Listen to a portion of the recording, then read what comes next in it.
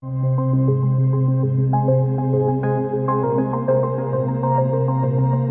سال 40 گفتگو.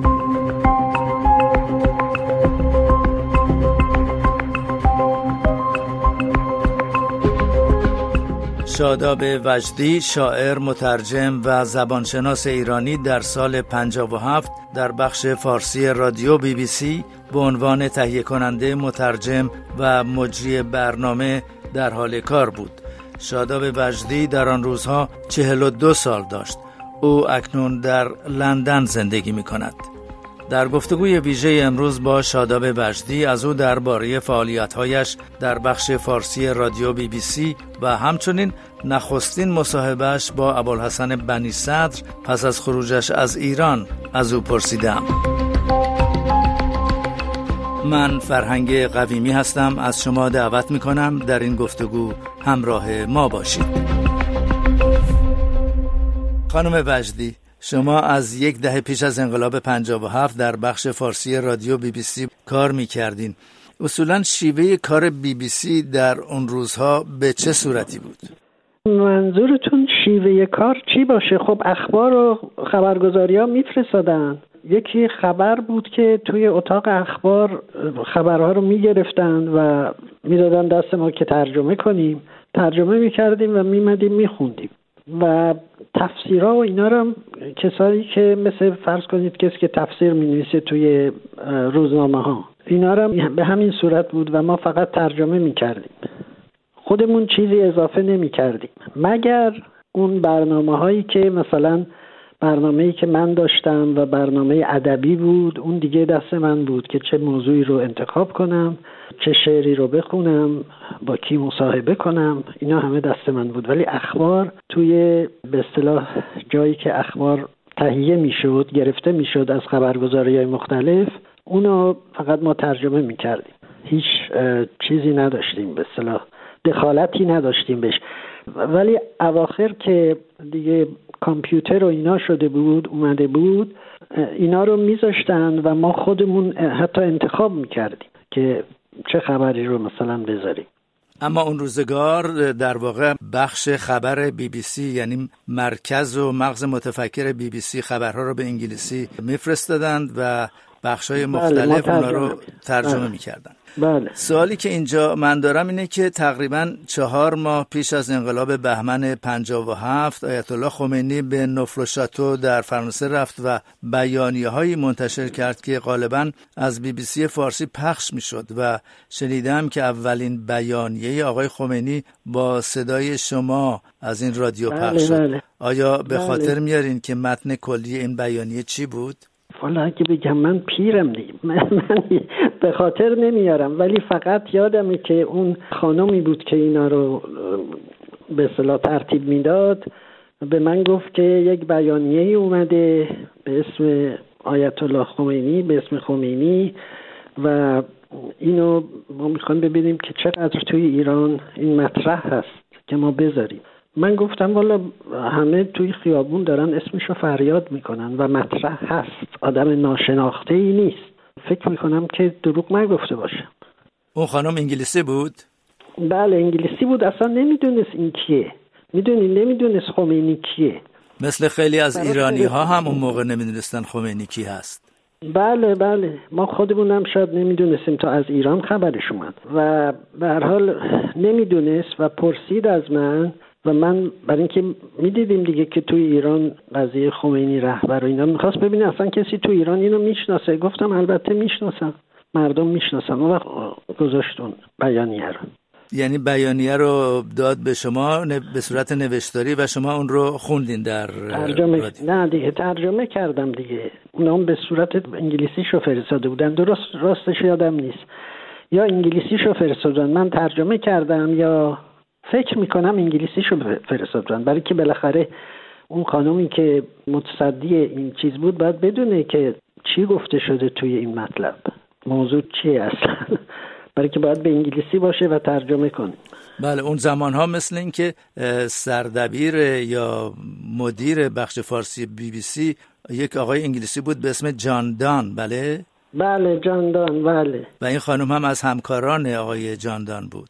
نه، جاندان رئیس بخش فارسی BBC بود. این خانم توی اتاق اخبار بود. اینا ربطی به هم نداشتن.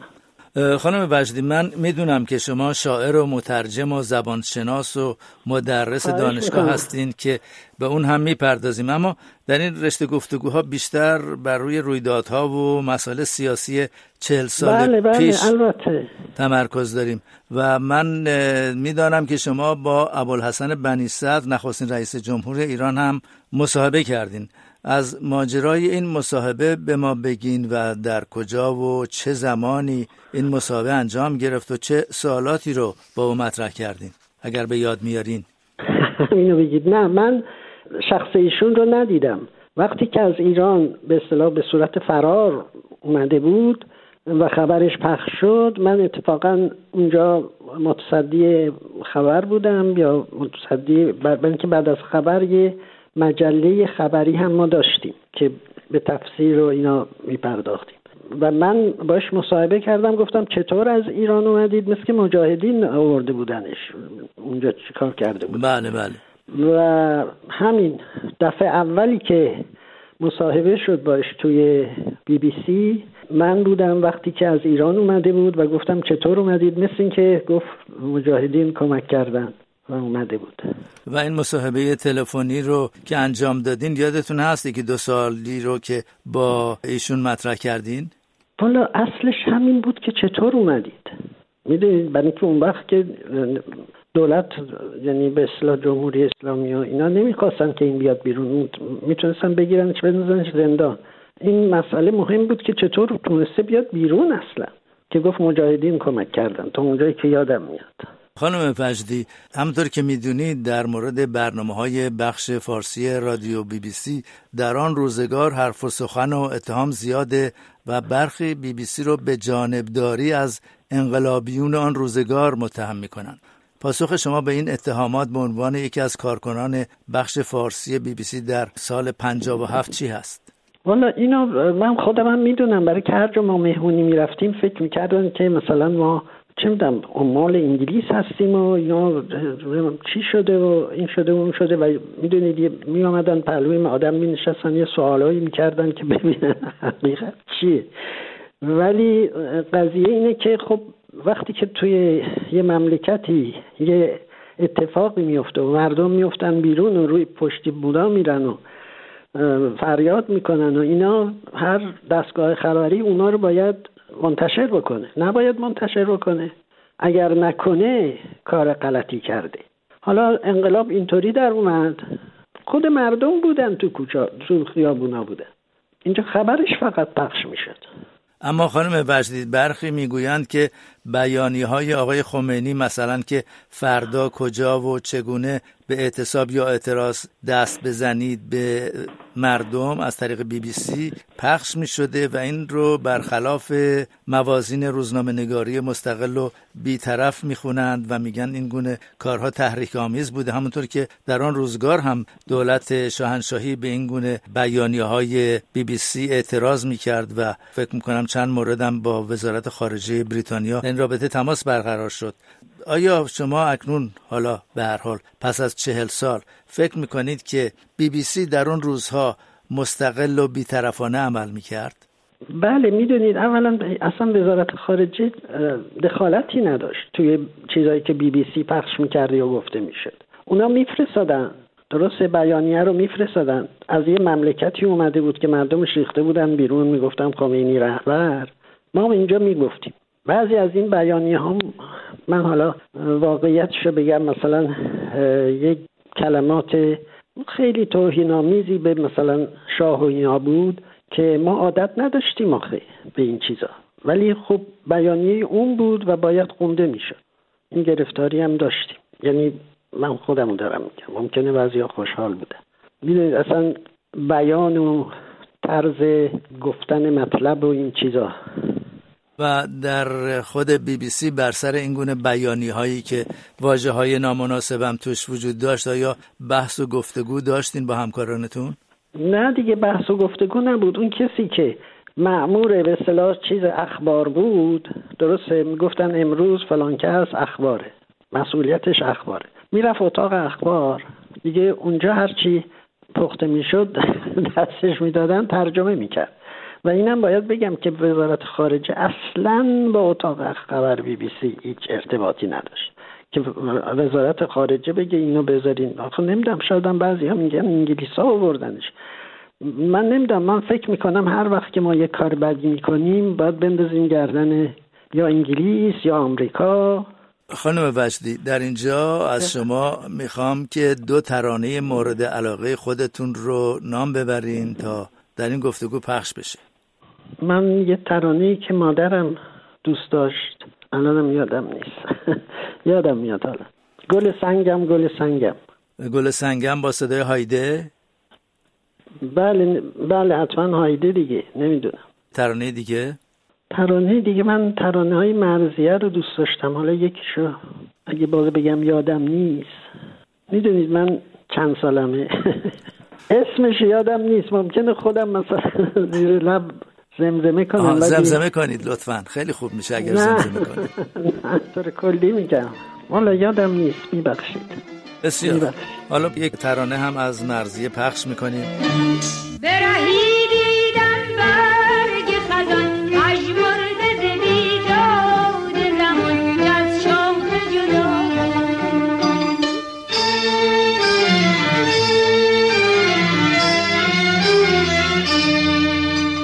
شد گلشن رو کرده نهان در ره گذرش باد خزان چون پیک زنان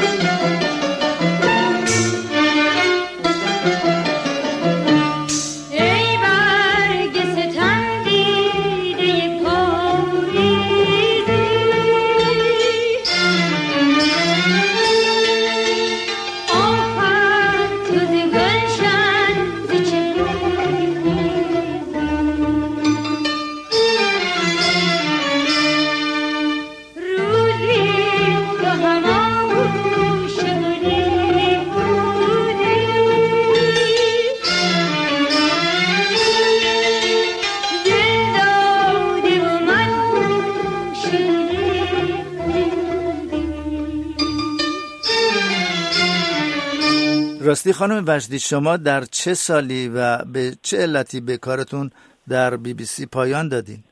من اونجا دیگه میخواستم بیام کار درس و تدریس و اینا بکنم و دیگه اونجا بستم شده بود.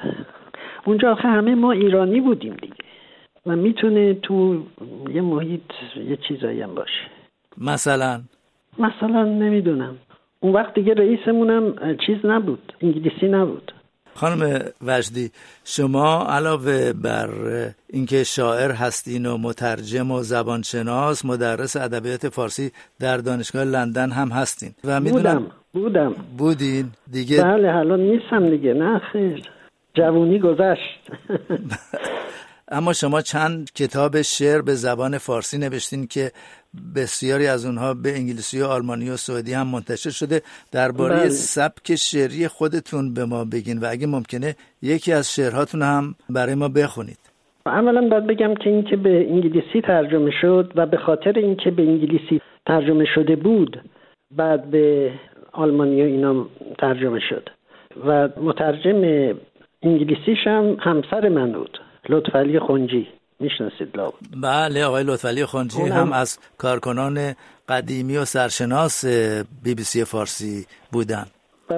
بله و اون کتابش هم یه دفعه برنده جایزه فصل شد، کتابی که ترجمه کرده بود. به هر حال منظورم اینه که اول اون به انگلیسی ترجمه کرد، اون وقت بعد به آلمانی و اینا هم ترجمه شد. خانومی هم که به آلمانی ترجمه کرده بود یه خانم انگلیسی بود که 10 سال یه شوهر ایرانی داشت و اینجا اومده بود برای تو این جلسات شعر و اینا آشنا شد و بعد یه مقدار از شعرهای من ترجمه کرد. خودش هم شاعر بود البته. وای الان اگه بگم اسمش یادم نیست. اشکال نداره، پیش میاد. اما سبک شعری شما میگویند برخی که تحت تأثیر اشعار فروغ فرخزاد هست، درسته یا خودتون چگونه توصیف میکنید سبکتون رو؟ نمیدونم، برای اینکه نمیدونم اگر به بیان میگن نمیدونم، ولی اگر به موضوع میگن اون موضوعات به اصطلاح عاشقانه و این چیزای فروغ فرخزاد نیست توی شعرهای من. خودتون بیشتر شعر. چطور توصیف میکنید سبک شعریتون رو؟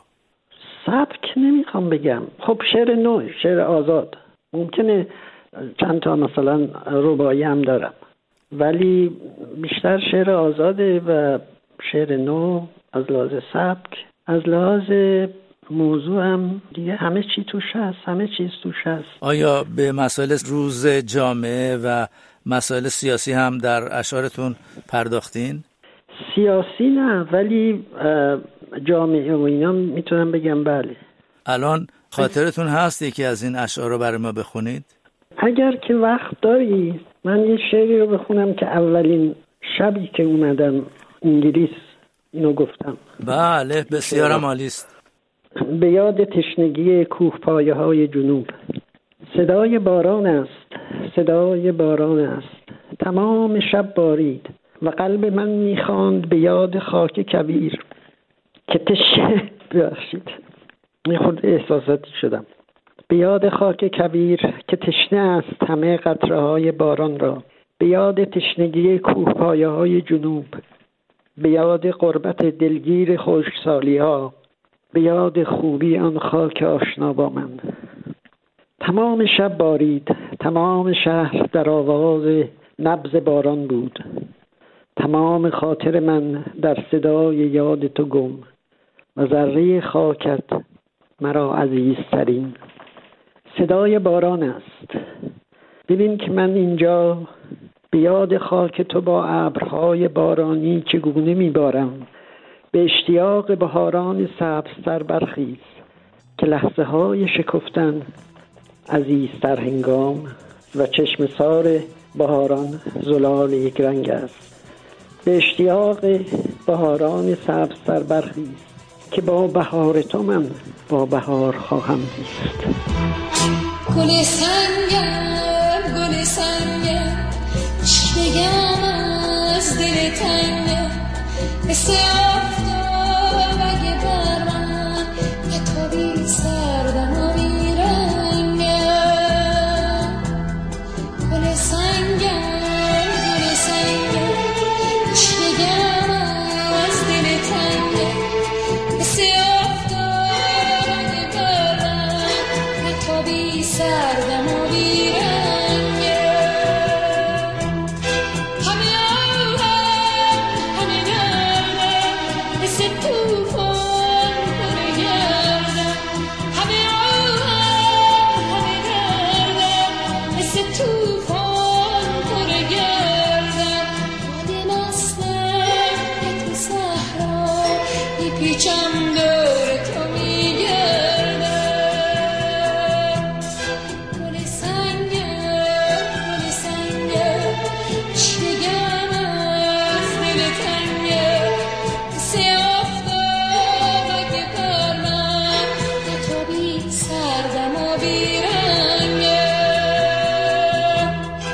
این مجموعه اشعار شما با وجود اینکه سیاسی نیست، شنیدم که هنوز از وزارت ارشاد در ایران مجوز نگرفته، درسته؟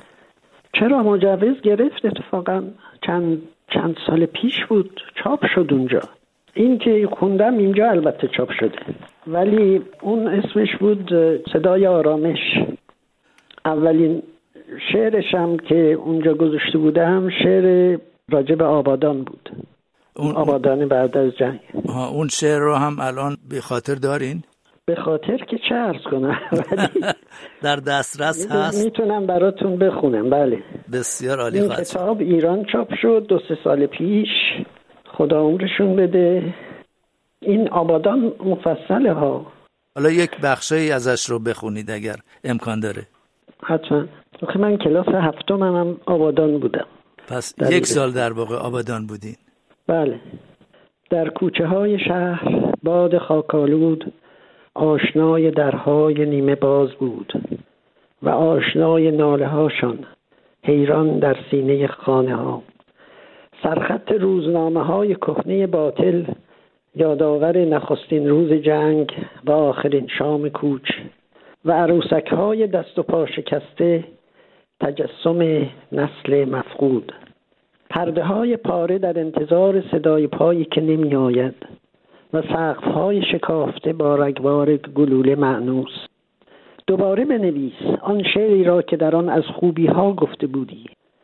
همه جگرگوشه های من در بیابان های غربت مفقودند و ما اسیران و ما زندانیان زادگاه خود هستیم و ما از آسمان های ویران شده من چه دردناک سقوط کردیم. دوباره بنویس آن شعری را که در آن از خوبی ها گفته بودی. به دیدار آشنایان می روم، به دیدار زخم های بیمرهم و سنگ هایی که بر آن نامی نیست، به دیدار عروسکی صدقه چشمهایش از مردمک ها خالی و از پوک پر، به دیدار مسافران قطاری که زیر بمباران ها به مقصد نرسید، به دیدار درهای نیمه باز و شهر خالی متروک و آن دو شعله خاموش. به دیدار آشنایان می روم. اون دو شعله خاموش شعله‌ای بود که نمیدونم چی بود که همیشه می سوخت اونجا توی آبادان. جز تأسیسات چیز بود دیگه، تأسیسات پالایشگاه شرکت نفت احتمالا. بله بله.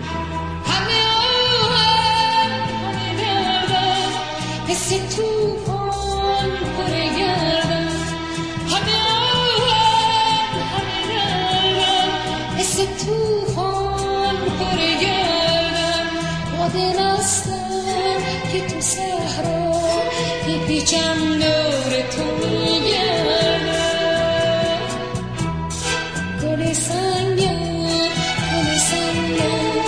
چی بگم از دل تنگم، مثل آفتاب اگه برم نتابی سردم و بیرنگم. خانم وجدی، آیا در این 40 سال هرگز به ایران سفر کردین یا با شاعران امروز در ایران در ارتباط و تماس هستین؟ نه، با سیمین بهبهانی در تماس بودم، برای اینکه دوست بودیم با هم و حتی روزهایی که حالش خوب نبود من تلفن میکردم، با پسرش حرف میزدم ببینم با کی دیگه. نه، فقط با سیمین توی ایران، با کسی دیگه ای نه. خانم وجدی، به پایان این گفتگو داریم نزدیک میشیم و در انتها میخواستم دوباره برگردیم به دیدگاه شما به مسائل سیاسی با توجه به تحولات 40 سال گذشته و آنچه که امروز در ایران میگذره. شما به عنوان یک شاعر، یک مترجم، یک زبانشناس و کسی که به هر حال با مسائل ایران در ارتباط هست، آینده ایران رو چگونه میبینید؟ نمیدونم، دلم نمیخواد بگم، همش قصه میخورم. چون آینده رو مثبت نمیبینین؟ نه، برای اینکه نمیدونم، مثل که وضع خیلی خرابه. اونجور که همه میان میگن مردم گرفتارن از لحاظ گذران زندگی و خب بالاخره خبرهایی که میرسه خیلی اسباب دلگرمی نیست. و آیا شما هیچ گونه خوشبینی ندارین که احتمال داره این مسائل به هر حال در آینده نه چندان دور برطرف بشه، وضعیت تغییر پیدا کنه؟ نه، تا عمر من نه. خبرهای خوب نمیاد، هر کی میره ایران میاد خبر خوبی نداره. نمیدونم چی بگم، مثل این که به یه شاخه شکسته نگاه میکنی.